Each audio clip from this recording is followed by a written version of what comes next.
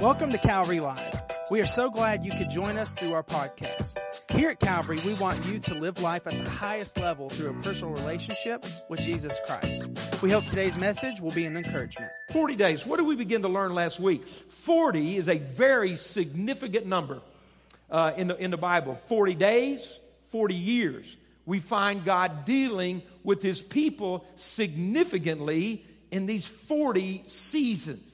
Now, what we began to do last week, we looked at this very time period we're in, the 40 days following the resurrection of Christ, which we would be in that season. We looked at how important that was. When we look in Scripture, though, what do we see this 40 number represent? It's always a time of testing or proving. Testing or proving. We also even could use the word, it's a probationary time. There will be seasons in your life where God will intentionally allow you a 40-day season. We have to understand, why would God allow me to walk through a testing time? Why would I go through a probationary time? Why would I need to go through a proving time? Remember, one of the words I used last week for proving would be authenticating. Really, the issue is our faith. It is our faith. And so why would we be tested? And remember this, God doesn't test or prove our faith so that He will know. He allows this testing or proving so that we will know. It's a very important time. Why would there be a testing or a proving time? Why would God do that? Because promotion or advance is always awaiting at the end of this season.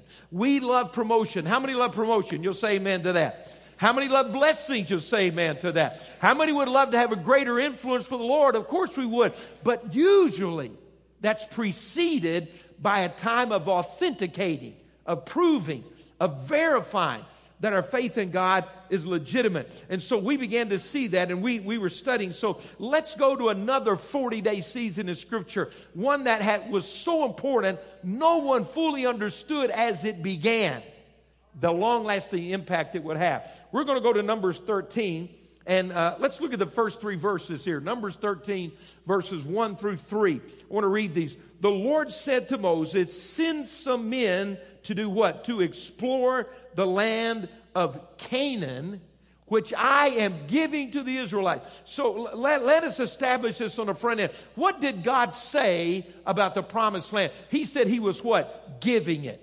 God said, here's the promise. Here's the declaration. God made it clear many times before this place in Numbers 13, I'm going to give you the land. I'm going to go before you. I'm going to make this happen. So they're there. They have reached the promised land. They are camped east of the Jordan River. They have journeyed to this place. It has only been a matter of a few months, and God says you're ready. And so as they are poised at the very doorway to the next season of their life, the whole reason they were taken out of Egypt, Moses, by the Lord's direction, God said, send some men to explore the land of Canaan, which I'm giving to the Israelites. Watch this, who were these men? From each ancestral tribe, send one of its leaders. So at the Lord's command, Moses sent them out from the desert of Paran. All of them were leaders of the Israelites. All of them were leaders of the Israelites. You know what this 40 days we're about to read? We'll read in a moment that they explored the land for 40 days. That was significant. It was not coincidental. What was happening here? What are we learning? This 40-day period is always a time of proving, authenticating, getting ready for an advance, for a promotion, for an increase. And so for 40 days, these 12 leaders were exploring the land, that God had promised. I want you to write this down as you're taking notes. This 40-day season was a test of faith. This was testing their faith. It began with these 12 men. Church family, I want you to get this. This test of faith is about trusting God. A synonym for faith is trust. We sometimes miss that essence, that very relatable word, trust. We've had faith taught so many different ways. I have people ask me, Pastor, do I have faith? Do I have enough faith? Do I have little faith? Do I have great faith? The Bible even uses those terms. The critical issue, let me boil it down to this. The issue is, church family, do we trust God? Do I trust Him? Now, think about that. This test of faith. How does faith work? Initially, we were saved by faith, through grace, by faith, right? So when you accepted Christ as your Savior, what was that step of faith like? You know what happened there? You had to take Him at His word. You didn't have an experience with Him, did you? I want you to follow this. Initially, faith, that first step of faith that enabled you and I to become born-again believers, is that we heard the gospel. Someone preached the gospel. We watched someone's life. Somebody gave us their testimony. And we listened. We heard the message. We weren't believers. We were unbelievers. We were lost. But someone gripped our heart, and the gospel was offered, and we took God at His word. We believed Him. Our faith began by believing what God said. How many can say amen to that?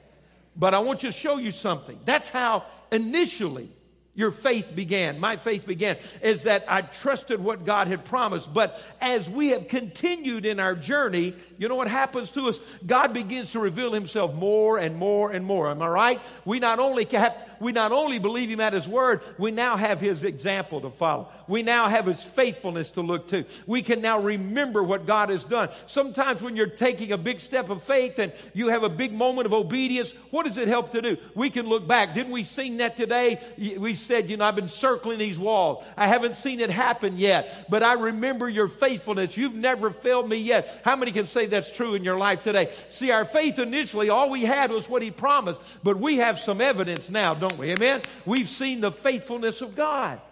So these 12 men are going to face a test of their faith. It was time for the whole nation to transition. They were going to move from the desert to the promised land. Everybody wants to make that transition. They were going to move from being nomads, wandering through the desert, to become warriors and defeat an entire region of mighty nation.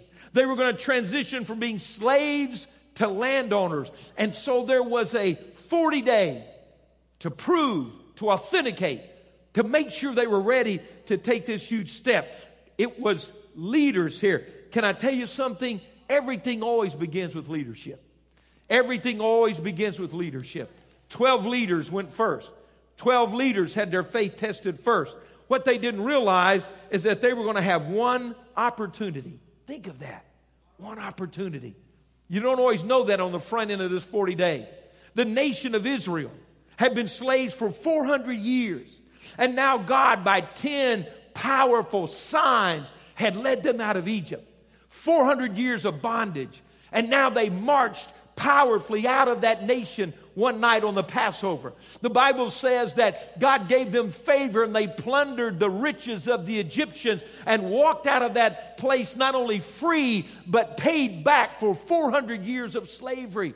They had marched through the Red Sea on dry ground. They had seen the mighty hand of God. Manna had fallen from the sky. And now they stood ready. Go tell us what it's like. Go bring back the report. And these men went over to see it, the leaders, but they failed the test of leadership. They failed the test of trust. Can I tell you something today? Every single one of us lead in some way. Fathers lead their families. Mothers lead their families. You lead the people who work around you. You lead the people you play golf with. You lead the people that you're in a club with. You lead, we lead. These men had an opportunity. God said, send the leaders.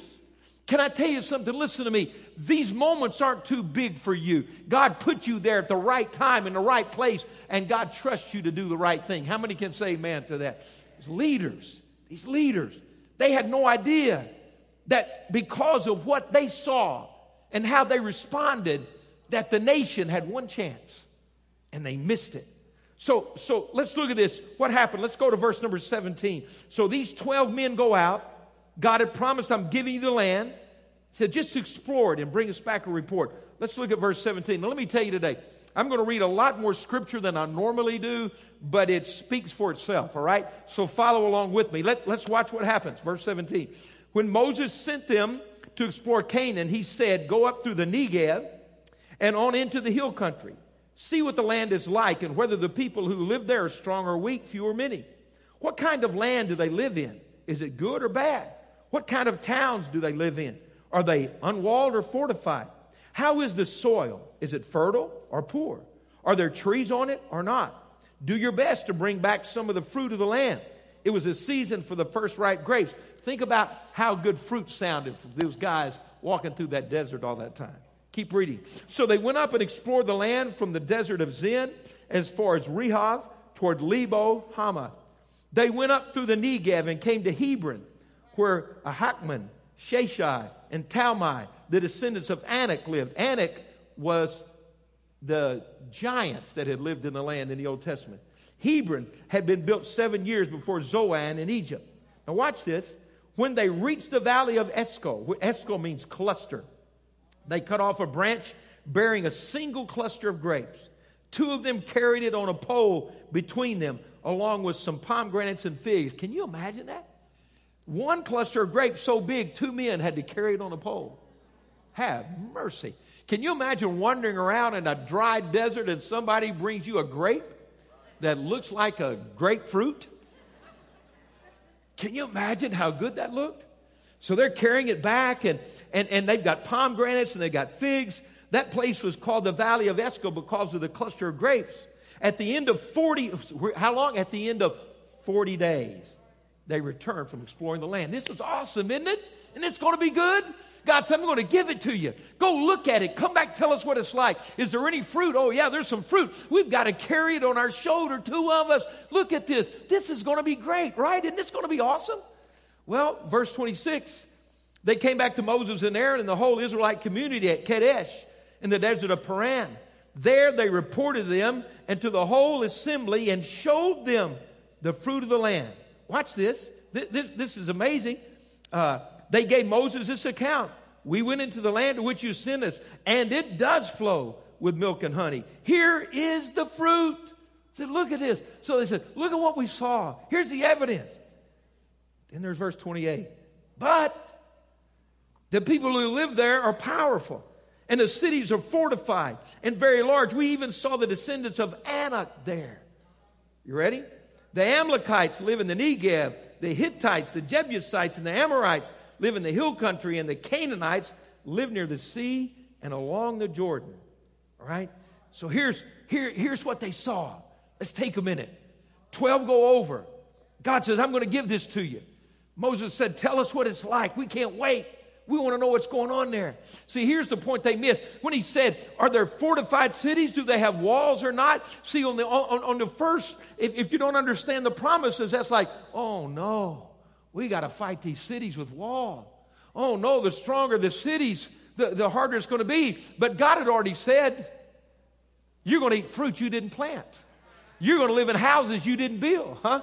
You're going to live behind walls you didn't have to put up. In other words, the report wasn't, can we do it? The report was, tell us what our new place is going to look like.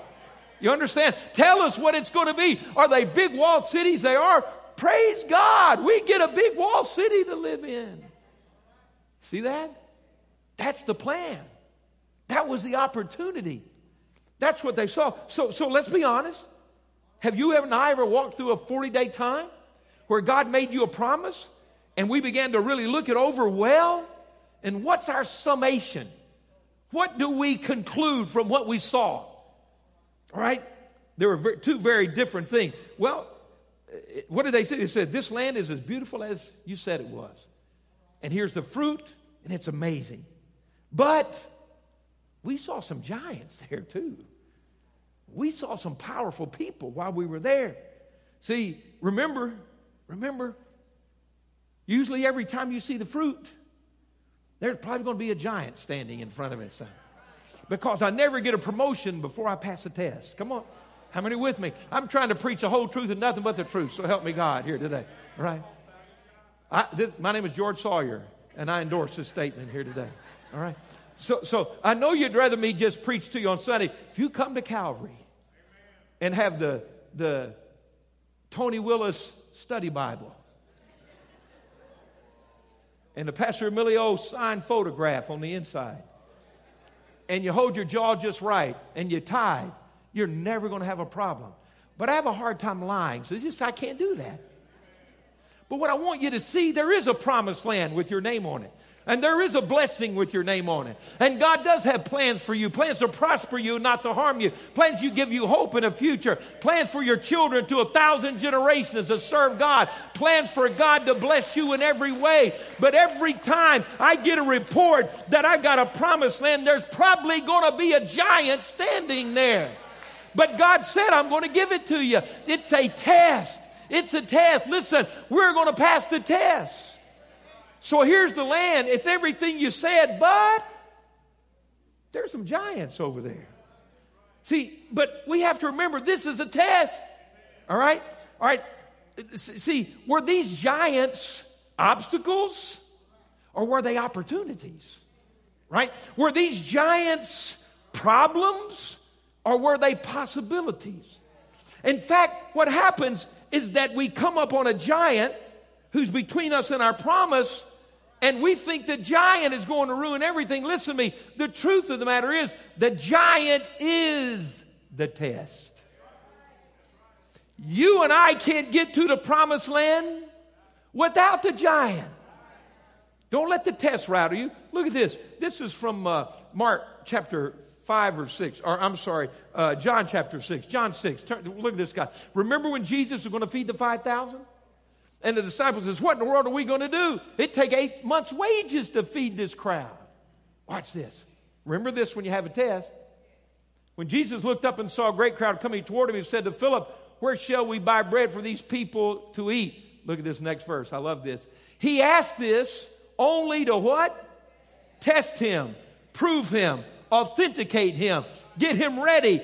For why? He already had in mind what he was going to do. The next time a giant stands between you and your promise, remember, this is a test, but God already knows what he's going to do. The test is, will I believe that God's still in charge of my life? You understand that? The giant's the test. So let's look. What did Caleb do? Look at verse 30. What Caleb? Then Caleb silenced the people before Moses and said, evidently everybody was getting stirred up. They said they're giants and the people are murmuring and muttering and fears running through the camp. And Caleb said, whoa, be quiet. He said, I was there too. I saw what they saw. He silenced the people before Moses and said, we should go up and take possession of the land, for we can certainly do it. Caleb said, just hold on. Listen, this is a test of faith. This is how faith works. Listen, Caleb saw the same giants, Joshua and Caleb saw the same giants the other 10 spies saw. All right? They both saw the same giants. But what was the difference in Joshua and Caleb and the 10 spies? They both saw the same giants, but Joshua and Caleb saw a bigger God than the other 10 saw. Are you with me? See, faith doesn't deny there's a giant. Faith realizes there's also a God.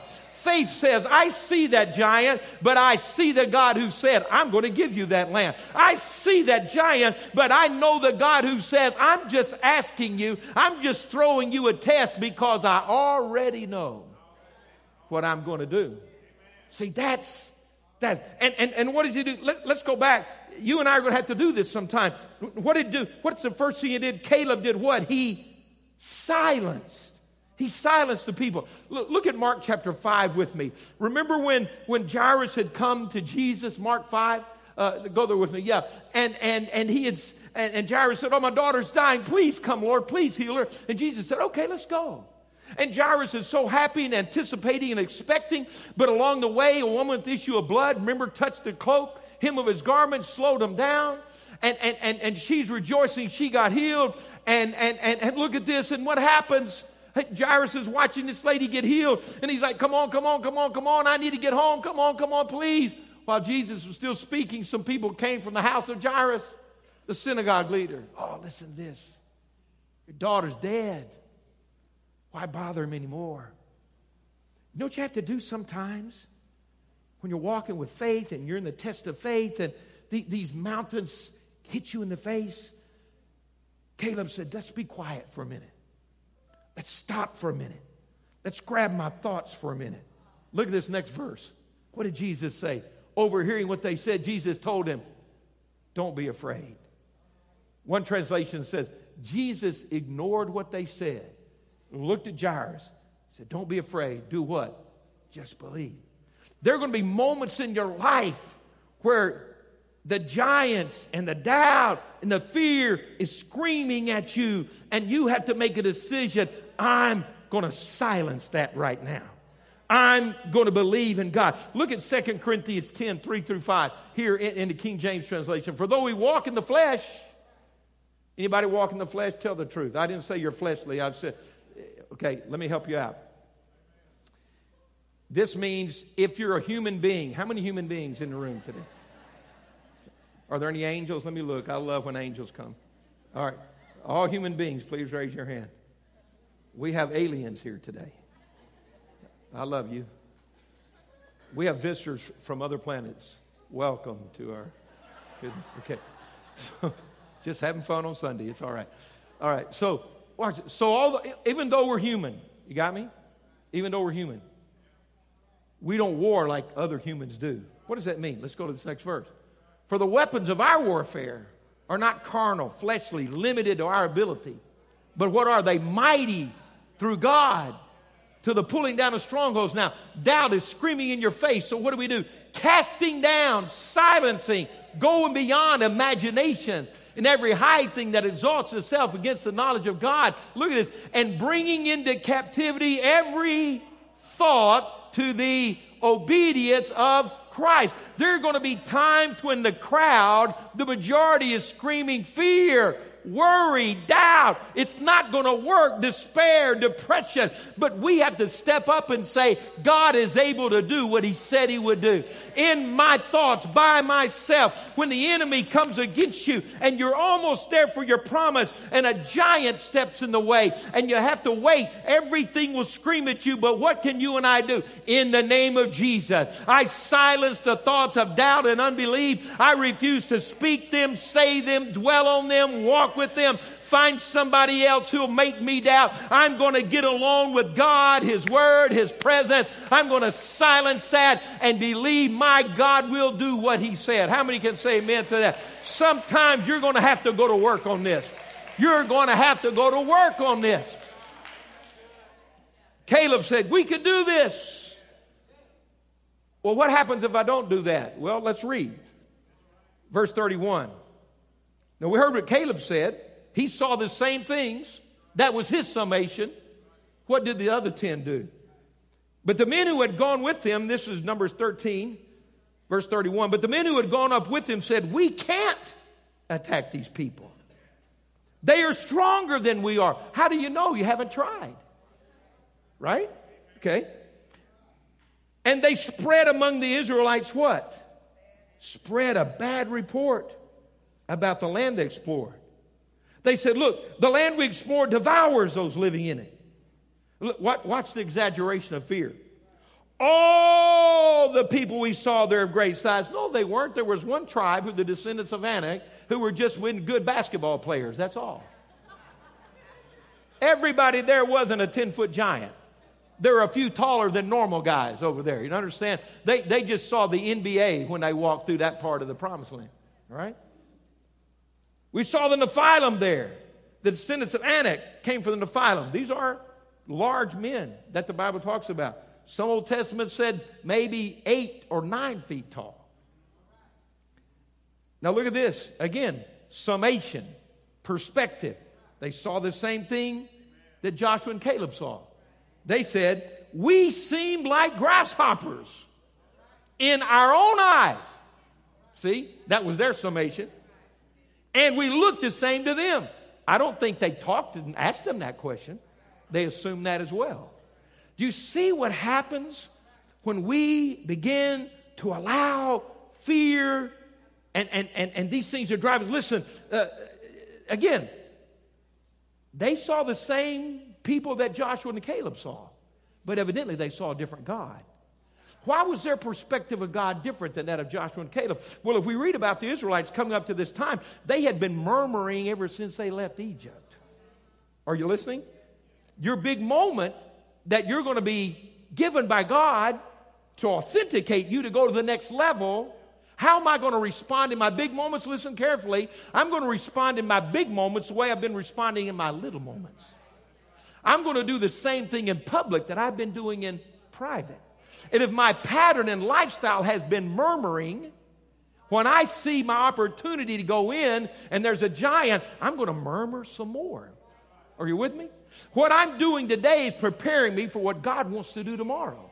The way I respond for lack of a better term, hope this isn't politically incorrect. I'm scared to even talk nowadays. How I respond to the pygmies will determine how I respond to the giants. Are you with me? Let me try another thing. How I respond to the mice is how I'm going to respond to the elephant. Are you with me? And so, what did they do? They did what they had been doing. They began to murmur. They had consistently been failing this faith test. How do we fail the faith test? Because we either forget or ignore everything God has done. See, what's a bad report? It said they spread a bad report. Listen, a bad report is not bad just because we don't like it. It was a bad report because it was not true. Because it was not true. Their summation was God can't do what he said. Their summation was the giants are bigger than God. Their summation was everything God told us is a lie. Their summation was you can't trust God. Their summation was he should have never let us out of Egypt because he brought us here to die. It was a bad report because it was a false report. And when they did what they had been doing and responded the way they had been responding, what happened? Fear began to exaggerate the size of the giant and diminish the size of their God. What faith will see the giant but focus on God. How many hear what I'm saying? So what was the result? Let's kind of hurry on. Let's go to chapter 14 and watch what happens. I want to bring this, I've got to bring this around here. So what happened as a result of their report?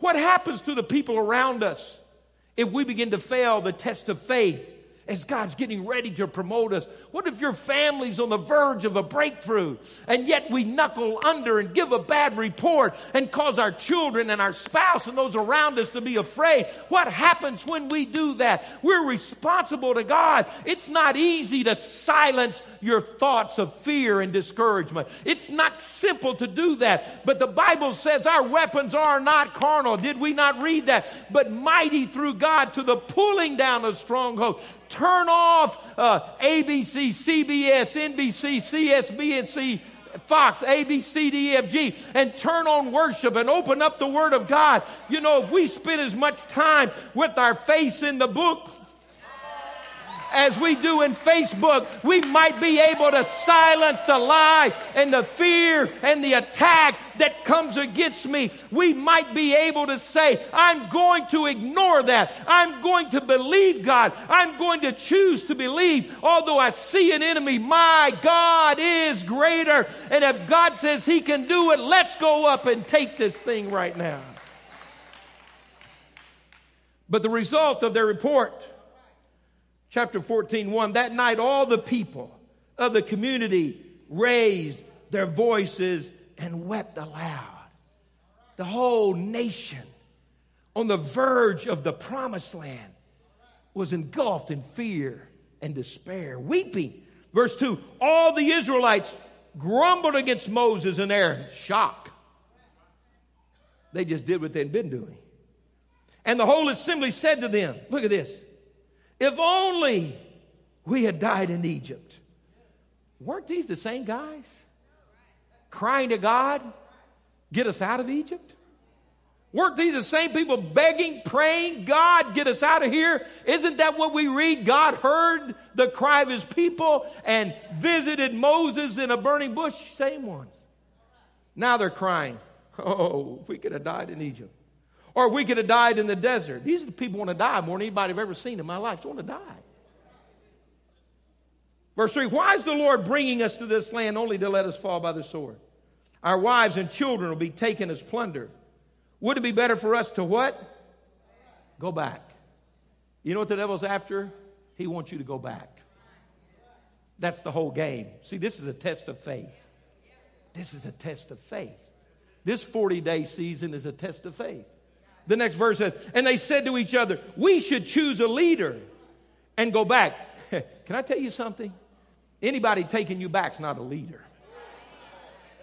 You can call him a leader.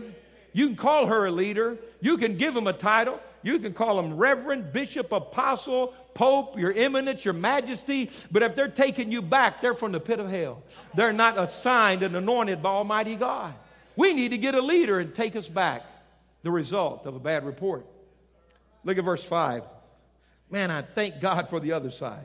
Then Moses and Aaron fell face down in front of the whole Israelite assembly gathered there. Joshua, son of Nun, and Caleb, son of Jephunneh, who were among those who had explored the land, tore their clothes and said to the entire Israelite assembly, look at this, the land we passed through and explored is exceedingly good. If the Lord is pleased with us, he will lead us into that land, a land flowing with milk and honey, and he will give it to us. Only do not rebel against the Lord, and do not be afraid of the people of the land, because we will swallow them up. Their protection is gone, but the Lord is with us. Do not be afraid of them.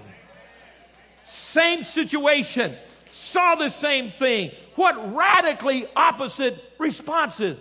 Can I tell us something today? Choices have consequences. Choices have consequences. No one can choose for me or you in the test of faith. It's our choice. And choices have consequences. Look at the next verse. After that powerful word, again, but the whole assembly talked about stoning them. Oh, so that's the response. That's the response. We don't want to hear your faith. We don't want a good report. We don't want someone to challenge us where we are. We'd rather kill you than you speak faith in our life. Can I tell you something? When you stand in faith, you might have to stand alone sometime. When you stand in faith, you may not be popular.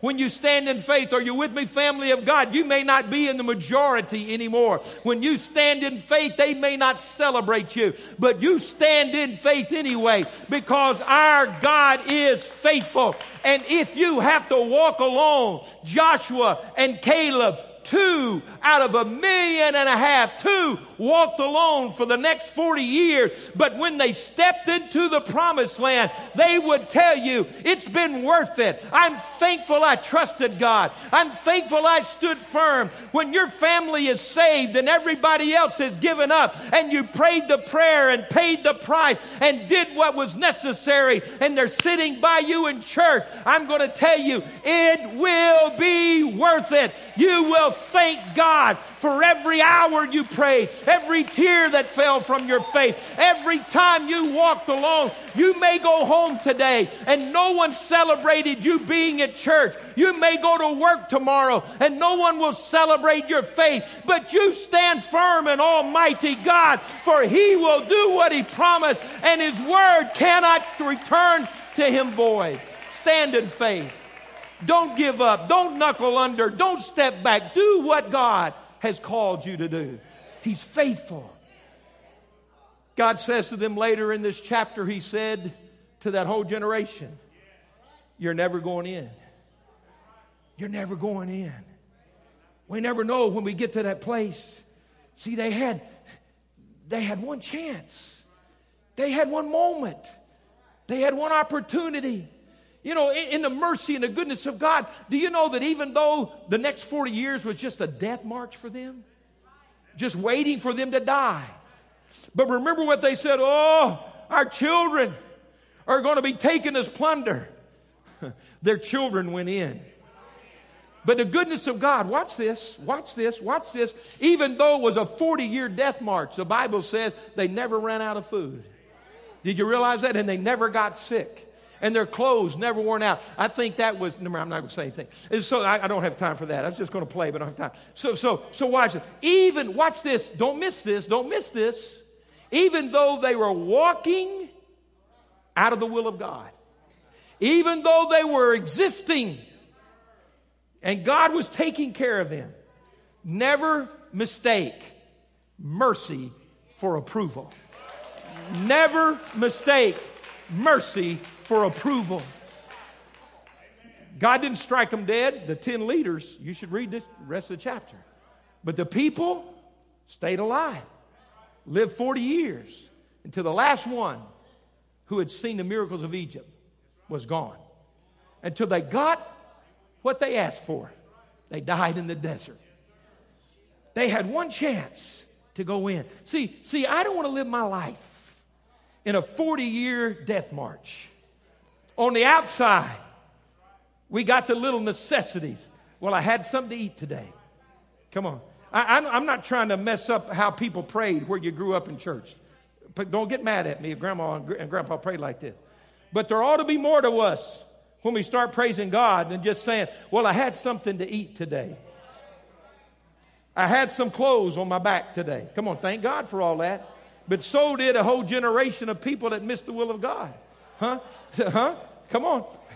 But somebody needs to be able to start saying in church, I trusted Almighty God. God did what He said in my life. I inherited what He promised me. I'm living in my promised land. My children are going to be blessed to 1,000 generations. I live in a house I didn't build. I'm in a city behind walls I didn't have to put up. I'm eating fruit from a vineyard I did not plant. I have crops that I did not have to hoe. So I am living in the place where God told me to live. I am doing what God put me on this earth to do. The United States of America is reeling under an outpouring of the Holy Spirit, and we are not going down. We're going up. We're not going to hold on to the end. We're going to live for God and see a miracle happen in our lives. Come on, let's all stand together. Let's stand. Let's stand. Let's stand. God is able. God is able. God is able. I may have to come back next week and show you what happened to Joshua. You got to see what happens when you stand in faith. I want our musicians and singers to come. Come on, stand together. Church family, it's time for us to realize I may be having my faith tested right now. But God already knows what He's going to do. Anybody hear what I'm saying? God already knows what He's going to do. Maybe today you came in here to be reminded God has not forgotten His promise in your life. God's arm is not too short. God hasn't backed away. God hasn't lost His ability. The devil's still a liar. And God still tells the truth. Thank you for listening to today's podcast. You can connect with us live each Wednesday and Sunday through our social media pages. If today's message has blessed you, please rate and review us so that more people can hear this message of Christ. Find out more about Calvary on our website at calvaryassembly.org.